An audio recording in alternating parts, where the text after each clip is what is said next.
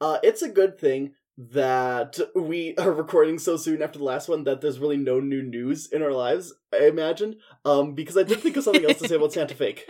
Yeah, shoot. What did Emily tell everyone? You know, the people who actually knew Pat, like, as himself, were Ryan and Father Esteban, Mrs. Ortega, and Emily herself. That's it. Yeah. So they could just be telling everybody, like, yeah, hey, singing Santa did so well that he's gonna go apprentice with real Santa at the North Pole. He'll be back next year. They're just telling the truth. Mm-hmm. Why are they telling the FBI? What statement is Emily giving after Pat and Santa fly away and she's released from the time bubble? It's New Mexico. Government experiments.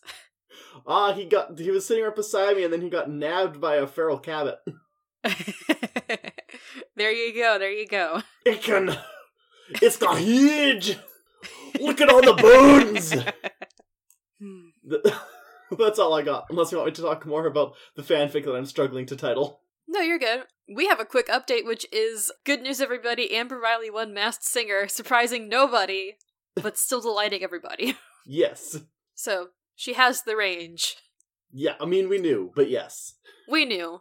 And now it's that handshaking meme of Amber Riley and Heather Morris shaking hands, like, Amber, Heather, winning at competitions where nobody knows your true identity. What competition did Heather win? She won, Masked Dancer, I think, in the UK. Oh, right, that's right. And that was just like 2 or 3 months ago. Because she lost Dancing with the Stars. How did she lose Dancing with the Stars? I think it was just backlash because she was already a dancer, and like part of the appeal is seeing the celebrities learn how to dance. And I think just that people were not fond of the fact that Heather Morris had like already been trained in all this stuff and was not struggling whatsoever. So yeah, she only got like 7th place, I think. And she was eliminated the same night she got the season's first perfect score. Sus. I don't mind. Like, sorry for Heather Morris, but also you should not have agreed to be on Dancing with the Stars when you're already a dancer. Yeah, it's one of those things where it's like, she should have been the professional. Yeah. Like, if you are somebody, listeners, if you're somebody who has danced for Beyonce on a world tour, I think that should take precedence over your acting credits in terms of celebrity versus professional on Dancing with the Stars. Yeah. But she won Masked Dancer, so there you go. Yeah. JoJo gets a pass because her dance experience was like vaguely hip-hop and or jazz and also exclusively constrained to the show Dance Moms. So it's like... Yeah. You know what they should do? They should do Dancing with the Stars, but instead of celebrities, it's just normal people. Make it Dancing with the Stars, but the stars are the professional dancers. No, that's just dancing. That's actually just World of Dance. Oh, really? Yeah, which unfortunately got canceled, but it was a good bummer. show. And like the premise was just, yeah, whatever. Like, this is not the show for amateur dancers. This is the professional dancers. Like, pretty much everyone is already coming in with at least 2 titles under their belts. Mm-hmm. Like, even the kids division, most of them could be considered pros because they also have titles. And so now this is just like the Super Smash Bros. Of dance. One sec, I have to investigate Lady real quick. Okay. Cat investigations. Da da da da. Gonna find out if she's doing something in her litter box. Bow, bow, bow. And I should take this time to open up the spreadsheet. Okay, I'm back. Okay. I was concerned because, of course, last year, Lady was interested in using the tree only as a place to have a cozy spot to sleep under. And this year, she is like, hey, this is a big toy. And now I am in search of sandbags or something similar to weight the base of it down so there's no risk of her knocking it over. Gotcha. So I'm just keeping an eye on her, but if there's a big crash while we're recording and frantic jingling, you know what it is. Yeah. Anyways, I'm ready. Are you ready? Are you ready to get back to Glee? Regrettably, yes. All right. I would have rather watched Santa Fake again. Okay. Well, too bad. One of them is paced well. The other one is Glee. Yeah, the other one is Glee. All right. Theme song.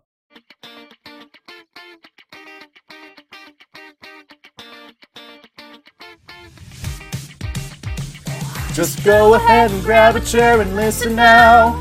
As we riff the show, Tanner and Christina gonna figure out why we love this show. Better grab your golden stars and slushies, 'cause you're listening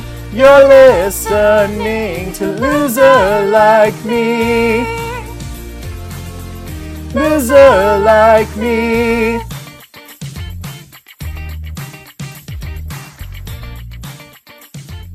Hello and welcome back to Loser Like Me, the show where regrettably we are once again speaking about Glee. I'm Tanner and one of my nipples is higher than the other. My name is Christina, and you only get one chamois. Guard it with your life. That's right. We're back on that grind, the Glee grind. We're on that Gligma mindset. Would you agree that Will Schuester is a Sigma male? Oh, we're that far down in the Greek alphabet now. Or is he a beta cuck? I would put him in an upsilon male. Where does Will Schuester fit in the ABO? That is something that I am not qualified to talk about. Okay, we'll bring a guest on for a Boko episode. There we go. The totally normal. Anyways. I would show up to that recording drunk. I probably would too. Today we're watching episode 10 of season 3. It's called Yes /No. It was written by Eric Stoltz. Wait, directed by Eric Stoltz. Written by Brad Falchuk. It aired January 17th, 2012. That's right, we're in the new year. Christina, do you think you can handle being in the new year? I can handle being in the new year of 2012. I don't know if I'm ready for the new year of 2023. It's January 2012. Disco's never gonna die and the Avengers is gonna be great. True. Well, the Avengers was great. It was decent, yeah. Yeah, so in case you've missed what happened on Glee, since last time we spoke about Glee. I abbreviated my notes as SHWYMOG. Schweimog. No, so here's what you missed on Glee. Alright, Schweimog. Yeah. The Sam is back in town. Yeah. Down, down, down. Sam is back in town. Sam is back in town. Also, there were 2 separate love triangles between Will and Terry's failing marriage, and also Emma, and also Coach Beast and Cooter Mengans and Sue. Yeah, to be fair, Terry is not back in the picture. They're just pointing out that Will has post-Terry stress disorder. Yes. Allegedly. Mm-hmm. I mean, there's certainly a lot of baggage there that we haven't seen him go to a therapist about, so... Yeah, Will... That's why he's marrying one! I'm not gonna say that Will needs a therapist more than Emma, but also, it's close. Mm-hmm. A man will literally, walk on water instead of going to therapy. But we're getting ahead of ourselves. Mm-hmm. Mm-hmm. So, we start this episode with the Glee girls assembling at the outside cafeteria. And Kurt. And, yes, the girls and Kurt. And Tina takes the lead, and she asks Mercedes, like, hey, so what actually did happen with Sam over summer break 2011? And we get immediately the first musical number of the episode, and it is Summer Nights in January. Yeah, but it's a warm January. They got one of them Ohio Chinooks. Mm-hmm. But, so we get it's literally framed the same, it's choreographed the same, it's filmed at the same place as Grease. Well, I don't mind. Was it filmed at the same school? I don't think so. It was. Oh, Yeah. it was? Yeah. Good for them. That's wild. Mm-hmm. Mm-hmm. It definitely was wild. But it's fun, because, the girls are fun. There's the parts where, it's Kurt gets Rizzo's lines and Santana gets Rizzo's part of, kicking Rachel and consequently Mercedes by accident off the lunch bench. And as the boys are dancing around, Sam's got a very nice leather jacket. I have a note here that Puck kisses Sam's hand. My notes for this are that I don't really care how butch Blaine is. He still doesn't really fit in with the guys. Mm-hmm. Also, Damien categorically cannot dance. I didn't even think about the fact that Damien never danced in Santa Fe until we saw him trying to dance here. True. They also, so the thing that bugs me, they didn't do this, like, they recorded the entire song, but for the TV version, they cut out 2 of the middle verses, which really messes with the song, because this whole song is about the build-up between the 2 parties. Yeah, it's about the disparity between, in this case, Mercedes being like, yeah, we had a very nice, perfectly chaste summer fling, and the Danny analog, in this case, Sam, being like, yeah, we had a great summer, but... We fucked like rabbits. No, actually, when Sam sings the line, she was good, you know what I mean, he's looking at Blaine, who categorically does not know what you mean, Sam, actually. Good point. But yeah, the song is good, and then it ends the same way with, like, Sam on the top of the risers, and Mercedes' ghost head superimposed huge in the background. Summer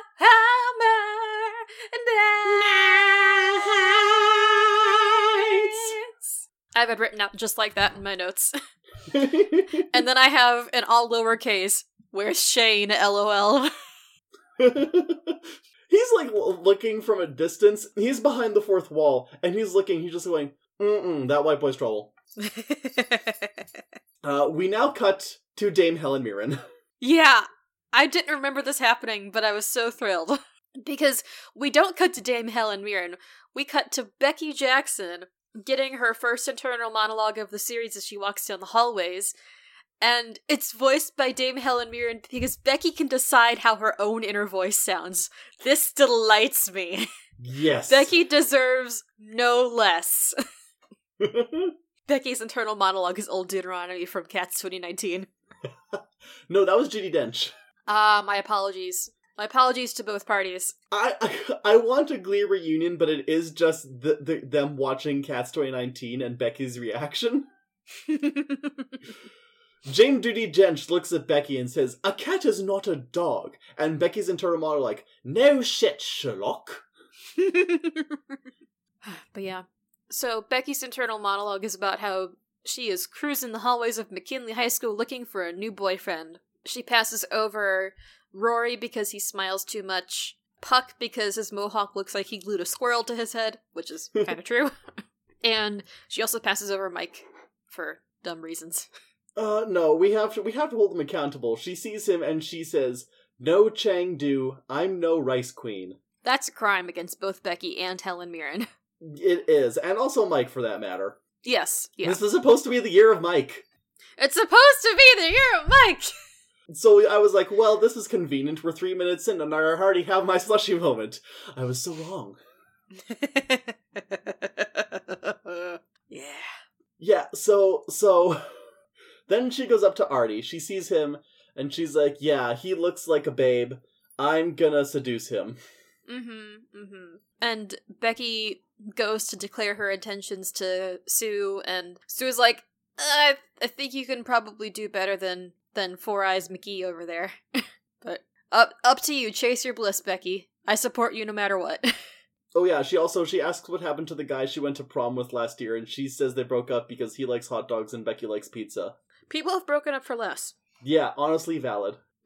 And then we cut, and remember, so we're about 5 minutes into the episode. We're now immediately cut to the next subplot. 3 out of 4 subplots. Emma is at lunch with Beast, because Beast's got 2 chickens, and Beast's like, why aren't you sitting to celebrate with Will? And Emma says, I don't want to sit with him, he tanked his fantasy football league. So he's in a mood. And he's having boy talk. Yeah, and then Beast is excited because he and Cooter eloped on Christmas Eve. They went to the 24-hour chapel. And just out of curiosity, I googled it last night, and there are no 24-hour wedding chapels within my immediate metropolitan area. Maybe they're out of style, who knows? 24-hour old chapel. 24-hour chapel in the air. I'm gonna specify wedding chapel, because all these chapels are, like, in the hospital. Oh, nope. I think I have to change my answer to apparently. Apparently there's an entire business entitled Weddings 2, the number 2. Go. Weddings 2, Weddings Furious. Yep, designed to exchange your vows at any metro location. So the closest thing I could find was just this link that said unique wedding venues in my city, and it's just a Sandman hotel. That's the most unique place you can get married here. Anyways, Sue overhears this, and she's like, well, damn, good job, you bested me, Beast. Now I'll have to go to Plan B and call Boreanaz. Which delights me. And Emma is verklempt because even though she's happy for Beast, now she feels that Will just straight up does not want to marry her. And the other two are like, come on, just ask him yourself. It's the 2012. Yeah, and this then leads immediately into Wedding Bell Blues, performed by Emma, with Sue and Beast on backup. And Jane Lynch and Dot Marie Jones look like they're having a blast. Yeah, especially because they get to wear some not great bridesmaids dresses, and the fascinators from the then recent royal wedding, specifically Beast is wearing Sue is wearing Princess Beatrice's fascinator. The one that looks like a toilet seat. I saw one describe it as a happy octopus. But yeah, they kind of accompany Emma as she sings about Will in various locations, like at their apartment when they're both getting ready in the morning, and around the school, and in the hallways of William McKinley High School. And here's the thing. The song isn't bad. Emma sounds very auto-tuned. Or at least she sounded that way to me. Yeah, I agree. Something did sound a little off with the audio. Yeah. But then we finished the number, and Emma's staring at Will, and Will's like, Emma, did you just ask me to marry you? Because out loud. This wasn't an imagined spot after all. God, imagine if it was just her standing there in front of Will singing the entire song to him. And just so deep in the psychic dreamscape that she didn't realize that she was doing it IRL. That was the impression that I got. Delightful. Also, this is Emma's last solo in Glee. RIP. Wow. The school sting. Yeah. It's a pity. J.M. Mace is a good singer. We immediately then cut to Will telling the Glee kids that he has a project for them, and he writes on the whiteboard and turns around, and we see he wrote, "Marry me," but the kids yell, "Marry me!" ? Yep. He's like, "I want to propose to Miss Pillsbury," and Quinn says, "We totally don't think you'll screw it up this time." Yep. Do you think they were taking bets on how it was gonna go? Absolutely. And so he says, "I need you to help me come up with the perfect song to propose to Emma with." Meanwhile, he's gonna go get her parents' blessing. Her racist parents, the ginger supremacists? Yeah. Are they eugenists? I mean, yes. I know it doesn't always come part and parcel with being racist, but the ginger supremacist part does imply a preference for eugenics. Yeah. Yeah. Not great, fam. I think I'm not off base saying that if a white supremacist isn't also into eugenics, it's because they haven't found out what eugenics is yet. Yeah. Anyways. Yeah. Anyway, as they're dismissed from the 5-minute Glee Club meeting, Sam follows Mercedes after, as they go out into the hallway, and he's just like, "Hey, wasn't summer fun? Have you considered that I am Sam Evans?" And she says, "Look, summer was fun." And he's like, "The tilt-a-whirl was fun, wasn't it?" And she's like, "Yeah, that was pretty great. But I'm with Shane now, Sam, so we can't be together." And he's like, "Is it because I'm white? Is it because I'm not a jock?" I my note says, no, that's not until season 5. Oh, no. But Sam's takeaway from this is that he should rejoin an athletic team so that he can get a cool Letterman jacket and be cool like Shane is. Yes. But before that, we get a moment of Artie asking Sugar if she wants to work on the assignment together. And Sugar says, "It's not because you're disabled, it's because I'm abled, and I'm worried people will be mean, and they'll think your legs look thinner than my arms." And, hey, what the fuck? Yeah. I thought you were making Sugar better, writing staff. Yeah, I completely forgot about this. I thought she was, just wacky now, not, bad. Yeah. Why this? Yeah. Why must you do this to Vanessa? Why must you do this to Vanessa Lenges, who's a perfectly good human being and can be quite funny? No one is safe. No one is safe. Anyway, as Artie is sitting there sad that Sugar didn't want to collaborate, Becky runs up and asks Artie out. Good for her. Good for her for taking the initiative. Yeah. I mean, he initially doesn't realize that's what's happening. She's like, we're gonna go out. He says, out where? On a date. And then she caresses his hair. Mm-hmm. And he's like, ah ha ha, okay. Ha ha. And then because it's Glee, we have to switch back to the Sam plot. Not that I'm complaining about switching back to the Sam plot, of course. Yeah, our explanation of this episode does not do injustice enough to the pacing. Mm-hmm. Which is just like, when you try and drive stick for the first time, essentially. Yeah. And I was telling, I forget if I put this in our group chat or just the chat with you, but it's just like, it's wild that Glee was trying to fit the events and pacing of an hour-and-a-half movie into 40 minutes of television. Yeah. Yeah.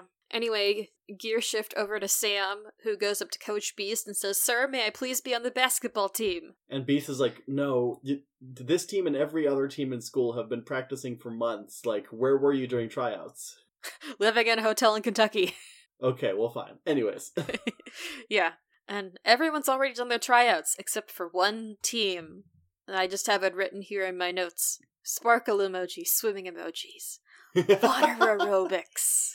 It's just, Nene Leaks is here! Yes. I don't know, but I need to say, I don't know anything about the Real Housewives franchise. I have no context. When she showed up to be Ryan Murphy's favorite person for the next, 3 years, I was just like, okay, this is just a cool lady. Because Sam does his audition. He gets to do a lift and everything. He does pretty well. The other swimmers tell him, oh, you get to pick a nickname to go on the back of your varsity terry cloth robe that we wear during meets. And Sam immediately goes, Trouty Mouth. Yeah. Well, fine then. Yeah. At this point, he's reclaiming it, I think. But yeah, Needy Lynx plays Coach Roz Washington, who overcame the institutional bias against black swimmers to win in the Beijing Olympics. Great! Where's her TV show? So first off, yes, that, which is great, but you're leaving out the important parts, which is, it was in individual synchronized swimming. Oh, yeah! And also, I need to find her entire monologue. Yeah. Also, the phrase individualized synchronized swimming is how you know that Brad Falchuk has never watched the Olympics. No, I'm pretty sure that's an obvious joke. Oh, okay. Well. Anyways, I'm Coach Sam Evans, I'm Coach Roz Washington, and you are one strange-looking kid. I've never seen lips like that on a white child, and one of your nipples is higher than the other. I bet you've had to overcome a lot with those crooked nipples. Well, I know a thing or two about overcoming. When I was growing up, they said black folks couldn't swim, but I had a dream that one day I would get to the promised land. So I swam out there, and I got my 40 acres and a pool. That's Coach right, I won this bronze damn Olympic medal in Beijing, China for individual synchronized swimming. I bet you didn't even know there was such a thing as individual synchronized swimming. Nod to me if I'm getting through to you. Nod to me! Sam nods. I'm gonna say one thing to you, Sam Evans, and I'm only gonna say it once. If you pee in my pool, I will kill you. Fair. This is her only scene in the episode, and America loved her immediately. Of course! She's like Sue Sylvester, but she has a heart, and she's not unnecessarily mean. It's a sleigh, and it's giving. But yeah, fun fact, the synchronized swimmer who was talking was, I didn't write down the actor's name, but he was John Darling on the New Adventures of Peter and Wendy series back in 2014. Okay. Yeah. I was like, I recognize this guy, where from? And it's because he was from one of those live-action, modern-day adaptations of a classic novel. Good for him. Okay. Anyway, the hockey team is telepathic. I guess so. Yeah, so Sam emerges all, wet and shit from the pool. Hey, why is this school so poor but they got a pool? Because athletics only, no arts. Okay, that's fair. Sam emerges and he goes to talk to Finn. And he's like, I'm on the synchronized swimming team. And Finn's like, you're on the synchronized swimming team and in Glee Club? That's a bad idea. And Sam's like, nah, chicks love swimming. And Finn goes, not if it's synchronized. And then he leaves. And then Sam goes up to Mercedes. And he's like, hey, Mercedes, I got a Letterman jacket from the swim team. And then he immediately gets slushy by the hockey players. And they're like, synchronized swimming is gay. And Sam is just standing there and he's like, God, I hate this school. And trying to clean himself off, and Mercedes is helping him out. Because, one, because she's nice, but two, because she still has feelings. And as she's helping to clean the slushy off of Sam's face, this is seen by Shane, who says, "Hey Mercedes, what are you doing?" And she says, "I'm just helping out a friend." And Shane says something like, "I think he'll live. Come on, let me walk you to study hall." And so she goes with him to walk to the study hall after brushing a last bit of ice off of Sam's shirt. But she gives him a lingering look before they turn the corner. Exactly. Ah. But now we're gonna get to just the next musical number, which, not to beat a dead meme, but this song is absurd. It is. So Artie declares, "Mr. Shu, the girls are gonna neuter you by making you sing about your feelings." Artie, get off of Reddit, please. Artie, you little fucking freak. Yeah. And not affectionate. I mean, disrespectful freak. Yeah. He says that you need to ask Miss Pillsbury to marry you with your hips. Mike's like, "Yeah, man, you've got Jagger hips." And then he does some swiveling. And this, of course, then leads into the mashup of Moves Like Jagger with Jumpin' Jack Flash. It's fine. It does feature a lot of Mike and Will just kind of flailing as they attempt to embody Mick Jagger. There's also Finn, Puck, and Blaine doing backup dancing and singing, but if you look closely, you'll see that they hardly ever show Finn except in a wide shot, because under no circumstances can we let you see how bad Corey was at trying to dance like Mick Jagger. Yeah. And there's also a lot of slow-mo of Matthew Morrison doing artistic jumps and spins. It's like, okay, we get it, he was on Broadway. And as they finish the musical number, Becky comes in, and she stands there watching them and stuff, and after they get done performing, Will is like, "I don't know, guys, getting all sweaty like this would cause Emma to have a panic attack or something." I mean, that's fair. Yeah. And then Becky tries to come up to talk to Artie, and everyone else scrams real quick. They're like, "Oh, we don't want to interrupt anything, so we're gonna go." And Artie and Becky talk a little bit, and he says that the date was supposed to just be her watching him perform moves like Jagger and be sexy and stuff. And she's like, "No, part 2 of the date is dinner at Breadsticks." Anyway, Kerchunk. So we go away from that plot to back to the proposal plot, and now we're working on introduce yet another subplot to this episode. Yeah. So Finn and Will are looking at engagement rings. In the diamond basement. Yeah. Finn can't remember if Rachel said that guy should spend 2 months' salary or 2 weeks' salary on a ring. Which I don't... I want to say that sounds like a good way to gauge things, but also I don't know anything about diamonds or the economy or spending money or getting engaged. Same. On all accounts. Actually, no, here's what I do know. Just get cubic zirconium. It's guaranteed or to not moissanite. be like conflict gems. And, yeah, it looks just as nice. Yeah. There are options besides buying a diamond. Remember, diamonds are only rare because people's jewelers told you they were. Fight the power. Or, if you got like a family heirloom, you could propose with a family heirloom or something. That's what one of my friends did. That also works. Yeah. Plus you got sentimental importance, and also, you don't have to spend money on a ring. Anyway, they're shopping, and Will asks Finn to be his best man. This is a child. Yeah. Like, look, we all know that Will sees Finn as his adoptive son, but he is barely 18. He cannot legally drink yet. Yeah. This was apparently quite a common topic among reviewers at the time, which is, Will, you need adult friends. Yeah, he really does. Well, maybe he can go talk to Henri. God. You know, I could see him having Bert as his best man over Finn. Yeah. Make Finn a groomsman or something. Get Bert or get your own father.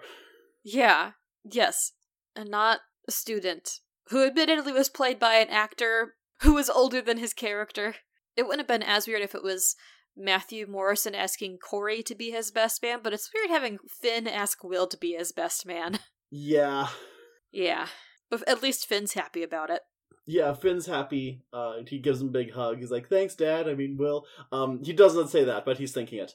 But then he also says, oh, by the way, I was thinking about my future. I met with an army recruiter to be like my dad. And Will's like, hey, what the fuck? Yeah. It makes Will sad, and it also makes me sad. Yeah. Well, we're gonna get sadder. Yeah, I'll talk about my point here when we get to the next part of this subplot. Yeah. So, we now go over to Will being interviewed by the girls. They need to get a history of his relationship with Emma. It's like, look, y'all have been party to this whole relationship. Yeah. Probably. He does say that this is not the first time he's proposed, and so he doesn't need tips on that. And they're like, well, okay, well, first of all, you just asked them for tips. Like, that's the assignment. That's the project. You said, give me tips. He asked for music recommendations. And they're like, no, we're going to explain this whole thing to you. We're going to sit you down. We're going to draw a diagram. Santana points out that, when he says he's proposed before, she's like, oh, what was that like? You got on the Jumbotron and said, hey, Terry, want to make a fake baby? So their interview consists of one question, which is just, do you remember the first time you met her? The answer is yes, he does. Cut to the girls singing the first time ever I saw your face. And it's great, except when Rachel's singing. Yeah. Not to be a little shit, but honestly, everyone else sings this song so much better. Yeah. And I can give her some leeway, wink, because she's almost definitely singing about Corey as the human being too. But also just for whatever reason, sonically, she's just sounding weird in comparison to Tina, Mercedes, and Santana. Like, part of the reason why I enjoyed this as much as I did is because Leah's presence could not override the talent that is Jenna Ushkowitz and Naya Rivera and Amber Riley. This is true. 3 is more powerful than 1. But it's also as they're singing, their characters are thinking about the first times or significant times in their relationships. So, Rachel's is seeing Finn in the hallway for maybe the first time freshman year or whatever. Tina's is having a romantic picnic with Mike. Santana's is having cute eye contact with Brittany after Cheerio practice. Explicitly sapphic eye contact. Explicitly sapphic eye contact. And I was, waiting, doing, a drum roll, okay, who is it gonna be? And then Mercedes thinks about Sam at football practice when everyone was watching and supporting Finn and Puck, and also Sam. And then, in Rachel's memory, Finn turns around and he looks at Rachel back in the memory. And that's cute because that's them being cute. And the halcyon years of 2009. But also, this song is great. And when they get done, Mercedes has to go cry in the bathroom. And she is then supported by Tina and then Santana and finally Rachel. Because she's like, when I was singing the song, I wasn't thinking, it was so emotional and heartfelt, and I wasn't thinking about Shane, I was thinking about Sam! Oh no! OTP! I support 2, parentheses, 2 relationship in the show that are between a man and woman, and it's Carol and Bert and Sam and Mercedes. Yep. Anyways, now it's time for... fucking gear change. Now it's time for just the fucking worst. And not even the worst, just the worst. Just objectively bad. So, we cut to the Pillsbury parents in Will's apartment, and... okay, well actually this part was kind of funny, because Mom says, it's January. Why is their Christmas tree still up? And then the dad says, just be happy Comrade Obama still allows Christmas. Which I mean, yeah, but also I found it funny because they're like that. They've always been like that.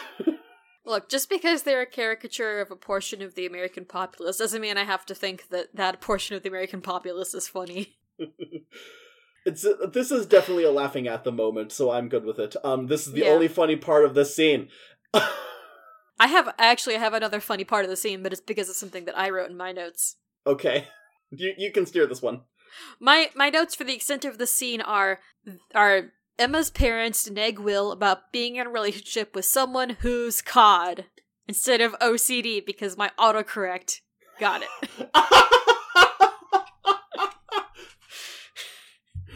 Not the fishwife. Also, because they just say a bunch of horrendous shit to make Will doubt his relationship with Emma, and my note here was, just kick them out. You're not marrying Emma's parents, Will, you're marrying her. Because, like, look, like, asking for a parent's permission is something that is important to people depending on, like, on a case-by-case basis. I don't think you should have to ask for the parents' permission. If it's something that's important to you, you should do that. In this case, Emma's parents have major character failings, and so their opinion should not be necessary in any reasonable situation. Yeah, it's like, I'm pretty sure at this point most people don't ask for permission, but they like getting their blessing. And yes. But usually that's in a situation where the parents like the person asking, and for that matter, the parents like their child. And we've established that these parents do not like either of those things. No, they do not. And so, like, Will's first failing was the fact that he decided to get their blessing. His second failing was in this scene. They do all this stuff like... listening to him. Yeah, they do all this stuff. They're talking about how, she's gonna panic if she has kids, or, like, even, like, if anything happens, and you're not gonna be able to handle it, so why should you bother? And Will does not clap back at all. Instead, he gets this thoughtful look, like he's considering it. I'm going to throw him into the sea. Do it. I'm going to drag him into the desert and make him forget how to eat. Oh god, Tanner! Anyways. So, after the bullshit Will scene, they're all bullshit scenes with Will is in them, but this one specifically. After this bullshit Will scene, we are in the choir room, and the New Directions have assembled to give Artie a Becky-vention, because they're like, you're a spot having dinner together at Breadsticks, and we think something suspicious is going on. I was really hoping that the scene was gonna be like, look, we don't want you to lead her on.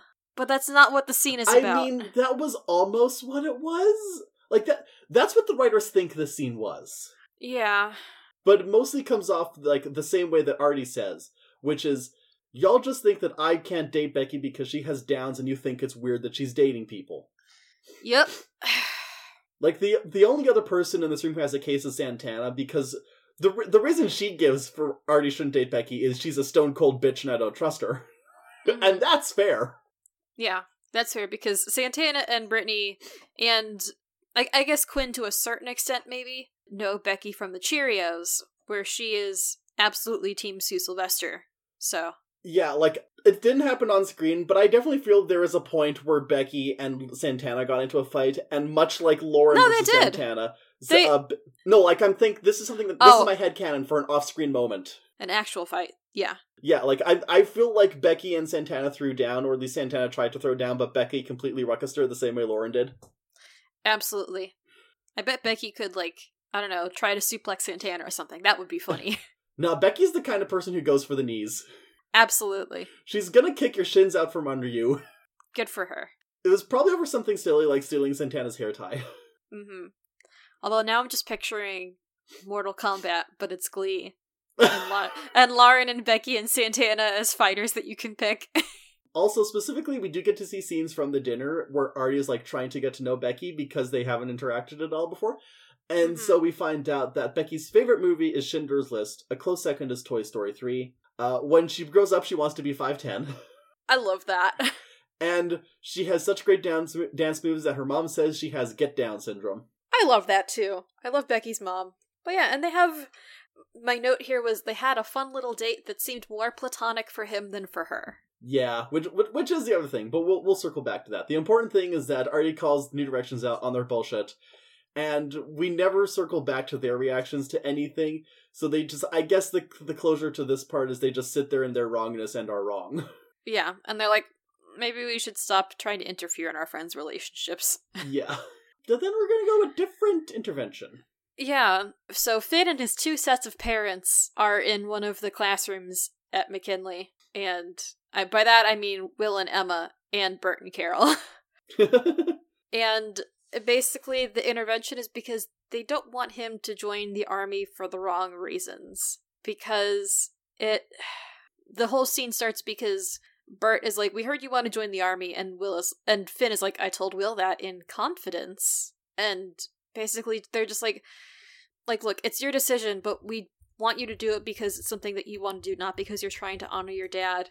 And it comes out that Finn's dad, his bio dad, did his tour in Afghanistan, I think. And I don't know if it wasn't clear whether this happened before, during, or after his tour of duty, but he had probably some traumatic experiences, was dishonorably discharged from the military. When he got back to the States, he spiraled pretty hard and died of a drug overdose in Cincinnati after having really grown physically and emotionally distant from Carol and baby Finn. Yeah. Like, Carol says that he tried to turn himself around for Finn's sake, but he just kept slipping. Yeah. And Finn has a little freak out because, why did you lie to me? You're my mother. And she's like, hey, your dad was so much more than the last few months of his life. Mm-hmm. And I was going to tell you when you were ready. And he's like, well, I'm not ready. And he books it. And this whole scene is just real hard to watch now. Yeah. First of all, because just like the constant, ever-growing, widespread awareness of the fact that the military does not treat its veterans properly whatsoever and has just gotten worse over time. Yeah, it's been a topic of discussion for a while that for a lot of people who are lower income, that the military is sometimes their best or only chance of trying to improve their lives, whether that be financially or if they're trying to get out of a harmful situation or an abusive situation. But two of my best friends are veterans, and they would be the first to tell you that the US military is not great to veterans from any branch, whether that's Army, Navy, Air Force, Marines, Coast Guard, Space Force. Although Space Force is so new they might not have veterans yet. But yeah. I don't even think Space Force is real. No, it's real. No, I know it's real, but do they it's real, have but it's personnel? Not real. Do they do anything? Have they gone into space? I think they do have personnel, but I don't think they've done any space missions yet. But yeah, it's one of those things where it's and also because Finn has put his dad up on a pedestal for literally his entire life. And Carol even says that Finn, I see the best of your father in you. And you do not have to do the basically, you are honoring your father by simply being yourself. You don't have to go into the army to appease the father that you never knew, because he would have approved of whatever you were doing regardless. And, yeah, it fucking hurts. Yeah. Alright, so. Yeah. We then pivot to the next scene has Becky sending. It's real quick. Becky sends a nude to Artie and then declares that they're going to have sex on Friday. And Artie's like, oh no, I am in over my head. Mm-hmm. So he goes to Sue for help, and Sue is like, yeah, you kind of did actually lead Becky on, so you need to break up with her like she's a normal person, because she's a normal person and so are you. Mm-hmm. And I think he says something about any other advice, and she says, you should stop wearing those driving gloves and stop buttoning your shirt up all the way because you look like a grandma. Which made Kevin laugh a little bit, so I'm assuming that was also a dig at the costuming department. Yeah. Man, our boy Artie never gets to wear a t-shirt and jeans. Mm-hmm. He truly looks like he stepped out of a 70s commercial. A very special episode of a 70s sitcom. Yeah. Time for another scene that hurts, but for different reasons. Oh, yeah. Alright, okay, so... yeah. Emma is working on taking down the tree, which she started New Year's Day, but she has to be very careful because she's cleaning everything as she puts it away and, during the stuff. And, Will makes a comment about this, and so Emma has Will sit down, not there, and she talks to him. No, Will, we gotta have sight lines. Follow the camera, Will. Okay, but also, Liz, I can relate to this. I can relate a lot to Emma in this because, first off, I don't trust anyone who's coming out of this pandemic, this ongoing pandemic, without a little bit of agoraphobia and germophobia. So it's when I have people come in, if I haven't prepared everything exactly, or I haven't had the spoons to go through this, I have to build the logical connection to say, okay, if this happens, this happens. If everyone is testing negative for COVID, it means that the things that they interact with on a daily basis are not dirty enough that they are like tracking in other traces of diseases in with them. Therefore, if they are coming in, they're not going to track anything into my home. Therefore, I do not have to worry about cleaning everything after they leave. But somehow I clean everything anyways, because I just get that in my head. Mm-hmm. And so I can relate a lot to Emma in this, where she's like, don't sit on that chair, because that's the chair that I don't want to have to clean again. Sit in this chair that I will clean in the future, because you can't make it more dirtier. Mm-hmm. Do not touch that light switch. Do not lean on the counter there. Wash your hands, because I didn't see you do that when you came in. Touch the garbage can from the lid, handle, and not from the sides. Mm-hmm. Anyways, Emma straight up asks him if he wants to marry her, and he says yes, and she knows there's a but, because he's a bastard. Yeah. And he's like, well, I love you, but what if we get married, and what happens when we have a house and a baby? How are you going to handle spit up on your special Wednesday sweater? You can't control another person. What if it's too much? Yeah. But she's trying. She's trying, motherfucker. She's working on her meds. She's trying so much harder than he is. She really is. She's taking her meds, and some days are good, and some days aren't, just like any mental illness. And Will's like, I don't know if we can handle the disease. And it's like, the unsaid thing is, hey, Will, did you know that having someone who believes in her has been helping her, and you acting like you no longer believe in her is causing her to flare up again, probably? Mm-hmm. You fuck? Yeah. Emma has some bits here about how, like, look, Will, I love you so much. I am incomplete, and I can't promise that I'm ever gonna be perfect. Like, I can't promise that things are gonna get, like, better, but I'm gonna keep trying. But she ends with saying, like, look, if you're not willing to love me for who I am, like, work in progress and all, then you have to be honest with me and with yourself, and the sooner the better. This is the part where I want to reach into the screen. Well, no, because that's a bit too close and we don't know each other. But I'm going to contact her psychically. I'm going to say, Emma, you're not incomplete. And while it's great that you endeavor to get better, getting better doesn't mean no longer being germophobic. It means figuring out the checkpoints and the skills in order to manage it and keep yourself healthy, both mentally and physically. Yeah. Will doesn't deserve Emma. Emma needs to go find that fireman that she gave her number 2 back in season 1. Anyways. Time for angsty breadsticks. On to the funny misery. Finn and Rachel and Kurt are at Breadsticks together. They're eating cheesecake. Kurt is like, I'm going to order another one so we can eat our feelings, which is relatable. Yeah. Maybe not the cheese. Mind you, it's been a long time since I've tried a cheesecake. I should try it again. Cheesecake good. See, you say that. I'm sure you're not wrong, but I'm also really picky, especially with desserts. Fair. If you're willing to take a chance on cheesecake, I think you might be... I am hoping that you might have a good experience. Okay, if I change my mind, it's the first in line. Anyways. Excellent. Yeah. And you'll still be free. Finn is like, I don't know if I should join the military now. And Kurt and Rachel are like, yes, also, we don't know what to do about Nyada. Specifically, Rachel says that she has been trolling the Nyada message board. So, first off, man, I miss when message boards were more common. Second Same. off, Ryan Murphy does not know what trolling means. He thinks trolling is just being on the internet. Did she say trolling or she trawling? She does say trolling. Maybe he meant trawling. Maybe he did mean trawling. Maybe it's just a typo.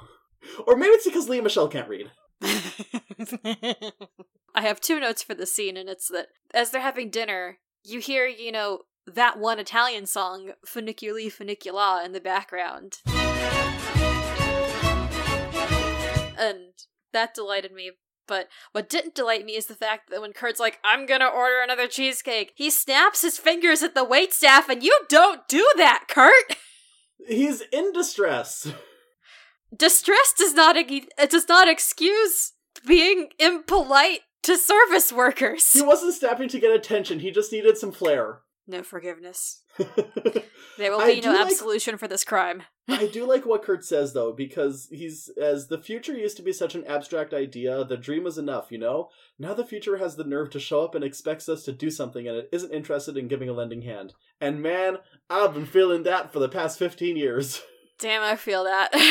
Ever since my dad told me I needed to start thinking about what my major would be in 6th grade. Damn, they started you early, huh? Well, my dad did, and I even thought, like, hey, this is weird. I'm just going into middle school. Can I just play Pokemon? That's me still.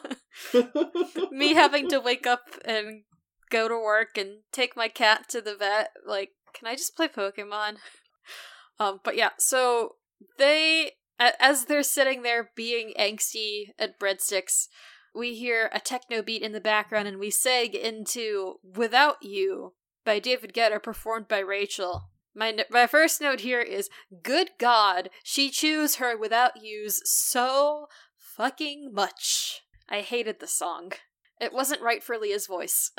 No, you know what? I think that with the Finn and Rachel scene at the end, Corey should have sang this song. It would have sounded better. Yes. Anyways, fortunately, Santana's there to call out Rachel in the episode. Yes. Because, like, it ends with Rachel and Finn sucking face, and Santana's like, wow, you really nailed the assignment, if the assignment was making everything about you. Mm-hmm. True. And then Will sitting there like, guys, you've given me a lot of songs to think about, but I think I need to think about my decision even more. And kill him. Yeah. Take him out. We then cut to Will observing Emma being anxious and scrubbing the staff coffee pot in the lunchroom.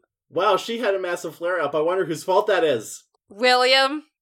Anyway, you know what'll make it all better? Sam motherfucking Evans, who goes up to Will in the hallway after he was gloomily staring at Emma, and Sam says, "Hey, Mr. Shu, I have an idea about how to help you propose to Emma," because there was one person in the show who has good ideas, and it is Sam Evans. Yep. God, what would they have done if Sam hadn't come back to Ohio with them? I don't know. They would have lost at sectionals. Yes. Will wouldn't be proposing to Emma. Yes. Or, I don't know, maybe, oh no, this is mean, but what if all the Sam plots are things that Rory could have had? Oh god. Maybe.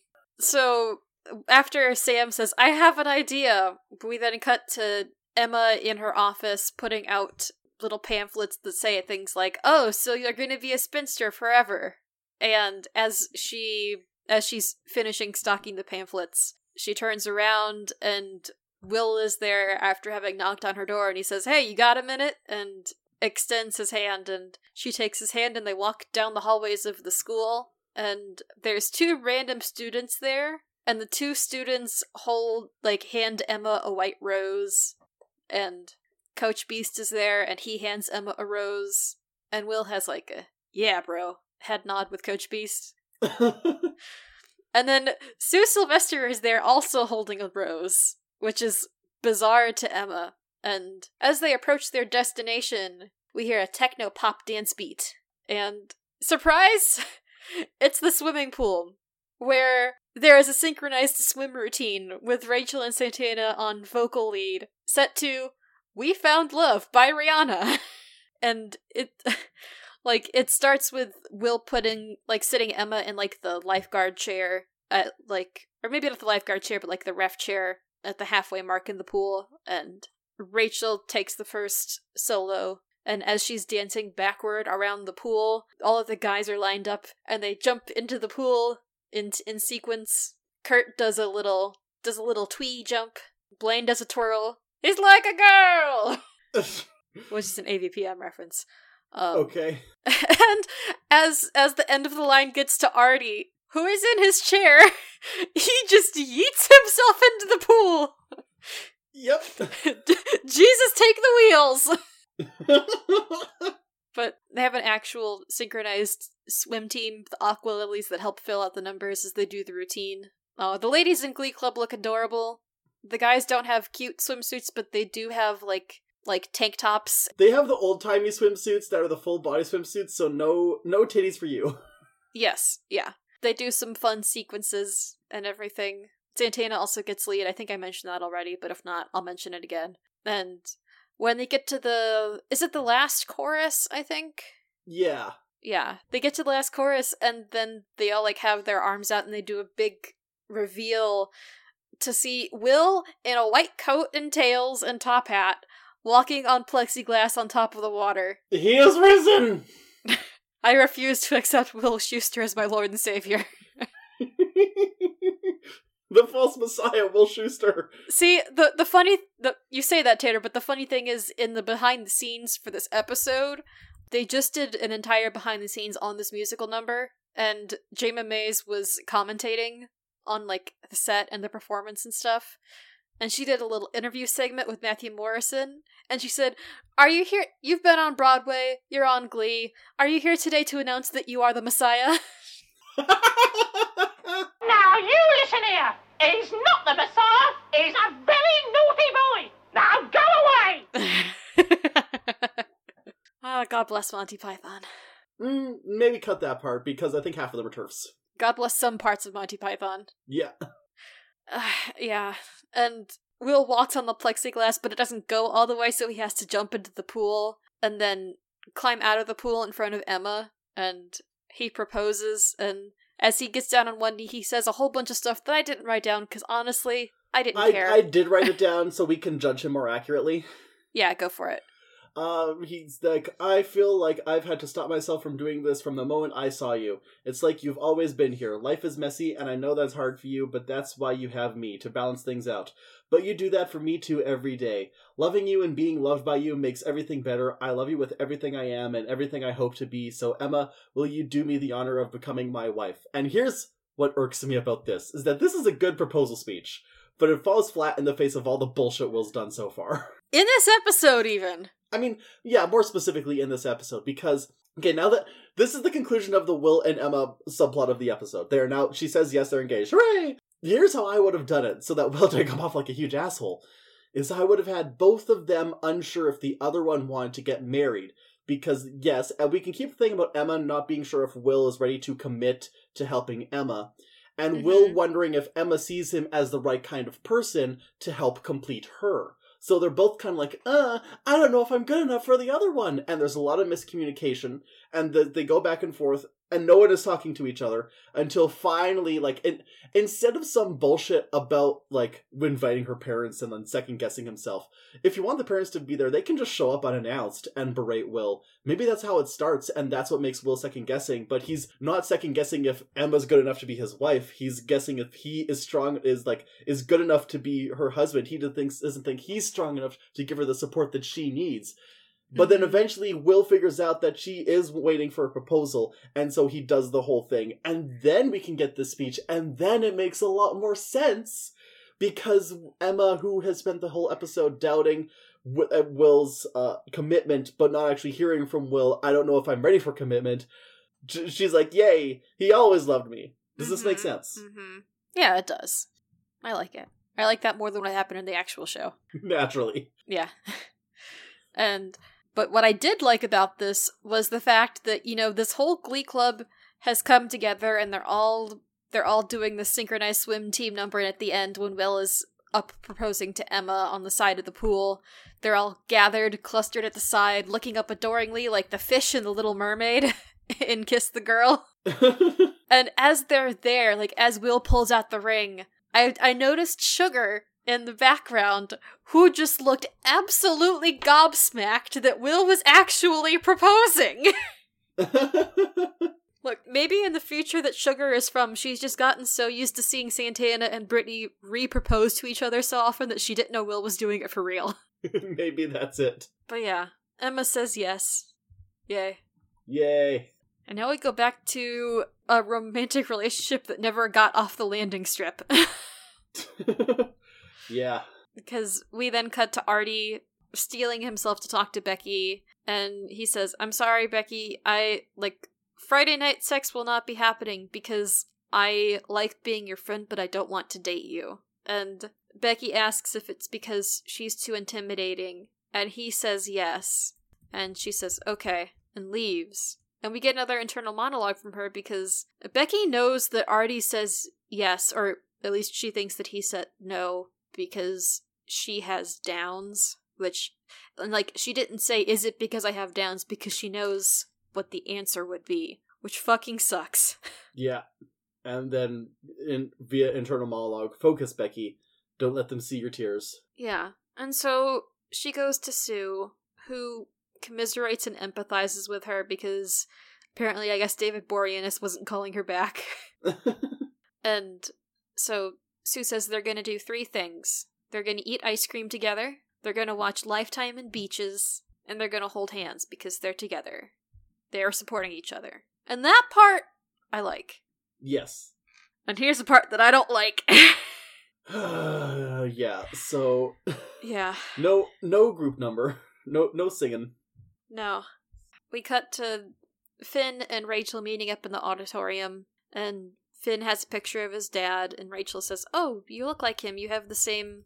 There's something about, like, the eyes and the mouth that's the same," or something like that. But Finn says that he has something to tell Rachel, and he knows that she likes to talk, so he asks that she hear him out, don't say anything until he's done talking. And he has a monologue about how he thinks of himself as a high school hero, life 0, and he's afraid that's what's going to happen for the rest of his life because of how his dad was. But Rachel is the best thing in his life, and my note here was, oh no, it's looking back. And he says something like, "You chose to let me love you," which, not a great way to frame that, Finn. And he says, like, "I got to use my brand new credit card on this," and he pulls out a ring and he proposes to Rachel. Now, okay, so No, let go me ahead. tell you. Yeah, so we do not hear an answer from her. I need to tell you that I did not see this episode when the night it aired. I had to wait until the following night because I worked and then I had school. But in the morning, I checked Twitter and I saw #WillYouMarryGlee trending. And I was like, oh, okay, it must be because Will and Emma proposed. Haha, funny. And so Yeah. I was completely blindsided by this when I finally watched that show after school. Yeah. Lovingly, supportingly, break up. I did like the part of the scene where Finn says he was gonna set up a picnic, like, when they first got together, and Rachel says that she never understood why he ran out of the room when she said he could kiss her. Mm-hmm. It's funny because we all know that he was coming in his shorts. Yeah. Yeah. And it's just like, God. Finn Hudson, I know you need something stable in your life, but Rachel is not it. Finn Hudson, get therapy. Please, men would rather propose to their terrible, terrible girlfriends, their loud, loud girlfriends, than getting therapy. Yes. Oh, Finn. Finn, baby. Anyways, we don't have time to go to therapy, but we do have time to say what our gold star moments were. So what song are you going to give a gold star to, Christina? The first time I ever saw your face in a landslide. Same. Well, no, landslide, we already went through that. Because that's count. So good. And then what's your gold star moment? I kind of want to just say blanket Sam Sadie's. Fair enough. What about you, Tanner? My best moment is actually when when Becky gets dumped by Artie, because even though it's sad in the show, it is acted and filmed and narrated and thus framed very well, and it's a good moment of filmmaking. Yeah. Actually, I am sorry to Sam Sadie's, but I want to change my answer. Okay. I want to change it to the Fintervention. That was also a really good acting moments for everyone involved. Yeah, well, mostly for New Hampshire's own Mike O'Malley and Corey Monteith and Romy Rosemont. Yes, all three Emma of them and Will were just carried it. kind of there. Actually, I will say, no offense to New Hampshire's own Mike O'Malley, but he didn't do a lot in that scene other than just, like, be comforting near Carol. It was really... This was a Romy Rosemont scene. Mm-hmm. Which is good. We love to see it. Yes, we do. Now, can you bear to pick a worst moment? Yeah, can I write it? I'm gonna make my worst moment be, the ableism. Like, the ableism slander against Becky Jackson. Yeah. I mean, that one's weird because it's like, they do get called out for it, but... I don't know if I can fully call that the worst, because I understand, not the ableism, obviously, but, like, the purpose of that was to show that even Artie is not above the things that he accused the New Directions of, and he had to learn that, like, the audience had to learn that Becky is deserving of love and romance, and Artie is at fault for not being the kind of person who can get over the Down syndrome. So I don't, like, I'm not going to say you can't call it a worst, but I just don't, of the many things that are wrong with this episode, I don't think that's one of the worsts for me. Yeah. What's your slushie gonna be then? My slush... Okay, so first I'm gonna say, the comment Becky makes about Mike, bad, stupid, had no purpose. The comment that Sugar makes about Artie's disability, bad, stupid, had no purpose. But truly what takes the cake is the fact that Will was second-guessing getting together with Emma on the count of the fact that it ultimately means nothing. And in fact makes the proposal seem lesser by the end because of it. Yeah. Yeah. I have a turtleneck on because I went to the Christmas market this morning and I'm just gonna bury my entire face in this turtleneck. Fucking don't even talk to Christina. She is in Sweater Town. Yeah. It's just... Yeah. So... I'm just gonna say mine is just ableism. Okay. Blanket ableism. That works, honestly. Yeah. I feel like it could apply to half the episodes. Or at least the episodes are already as present. They're usually doing something wrong. Yeah. I could say my worst is that Finn thinks that his only solution, that his only source of stability in his life is marrying Rachel Berry, but that feels mean to Finn. So. Oh, and also, I have some trivia. Are you gonna tell me the trivia, or are you just gonna, like, mock me with it? I felt a cough coming on. Okay. So, when they were doing Emmy nominations for this season of Glee, they did, like, I don't know why it hadn't occurred to me that this happened before, but, you know, in 2012, or 2013, they were doing Emmy consideration, like, Emmy consideration mailers, like the ones like, hey, these are the things to watch for your consideration. I didn't realize that they would send those out as DVDs, because I forgot that streaming wasn't always a thing. Oh. So the DVD insert for Glee's nominations for the Emmys this year was a pop-up card based on We Found Love. So like there was like a piece of text and everything, and there was Will doing his Jesus walk, and not Jesus walk, his plexiglass walk.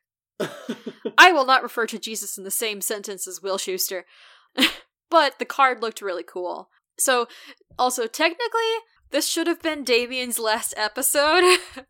This is episode 7 out of Rory's time on the show, but he's gonna keep being here through the rest of season 3 because he was Ryan Murphy's little Mew Mew at this point. And we still haven't seen Samuel, but soon. And also, apparently, when they were filming We Found Love, it was very cold in the pool, and there was a shot of just the entire cast, like, huddling together as a giant group in the pool to stay warm. I feel like whenever anything films at a pool, they never have adequate heating. No, because they have to have all the lights. And so they think that the lights will help with the heating, but it does not. Mm-hmm. Also, I did just realize that, you know, we always say that Artie's episodes are either about him being in a wheelchair or him getting laid. This managed to be both. Yeah. Because there is a part where he's like, me and Becky bonded over being fellow disabled kids. Yeah. Anyways, that's it. Mm-hmm. Loser Like Me is a part of the Corner Podcast Network. We can be heard on your podcasting platform of choice, and if we aren't there, let us know and we will work on getting there. We can be found at LoserLikeMePod on Twitter for as long as it continues to exist, and at loserlikemepod@gmail.com. We also have our own Discord server and Tumblr, both of which have links in the episode description. Next week we're gonna sing a song about a rat! Next week we're gonna have a whole bunch of bangers. And a song about a rat! Yeah, so that'll be interesting. Certainly won't be boring. Yeah, this is very true. But yeah, so until next time, 3, 2, 1, and that's what you missed on the Summer Nights.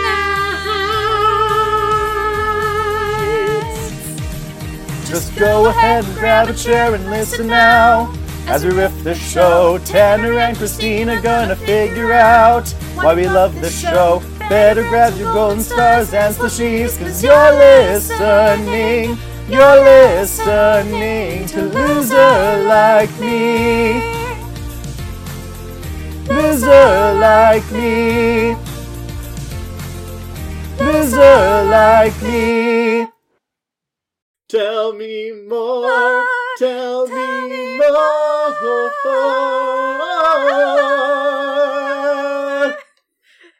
We went for the same same harmonies.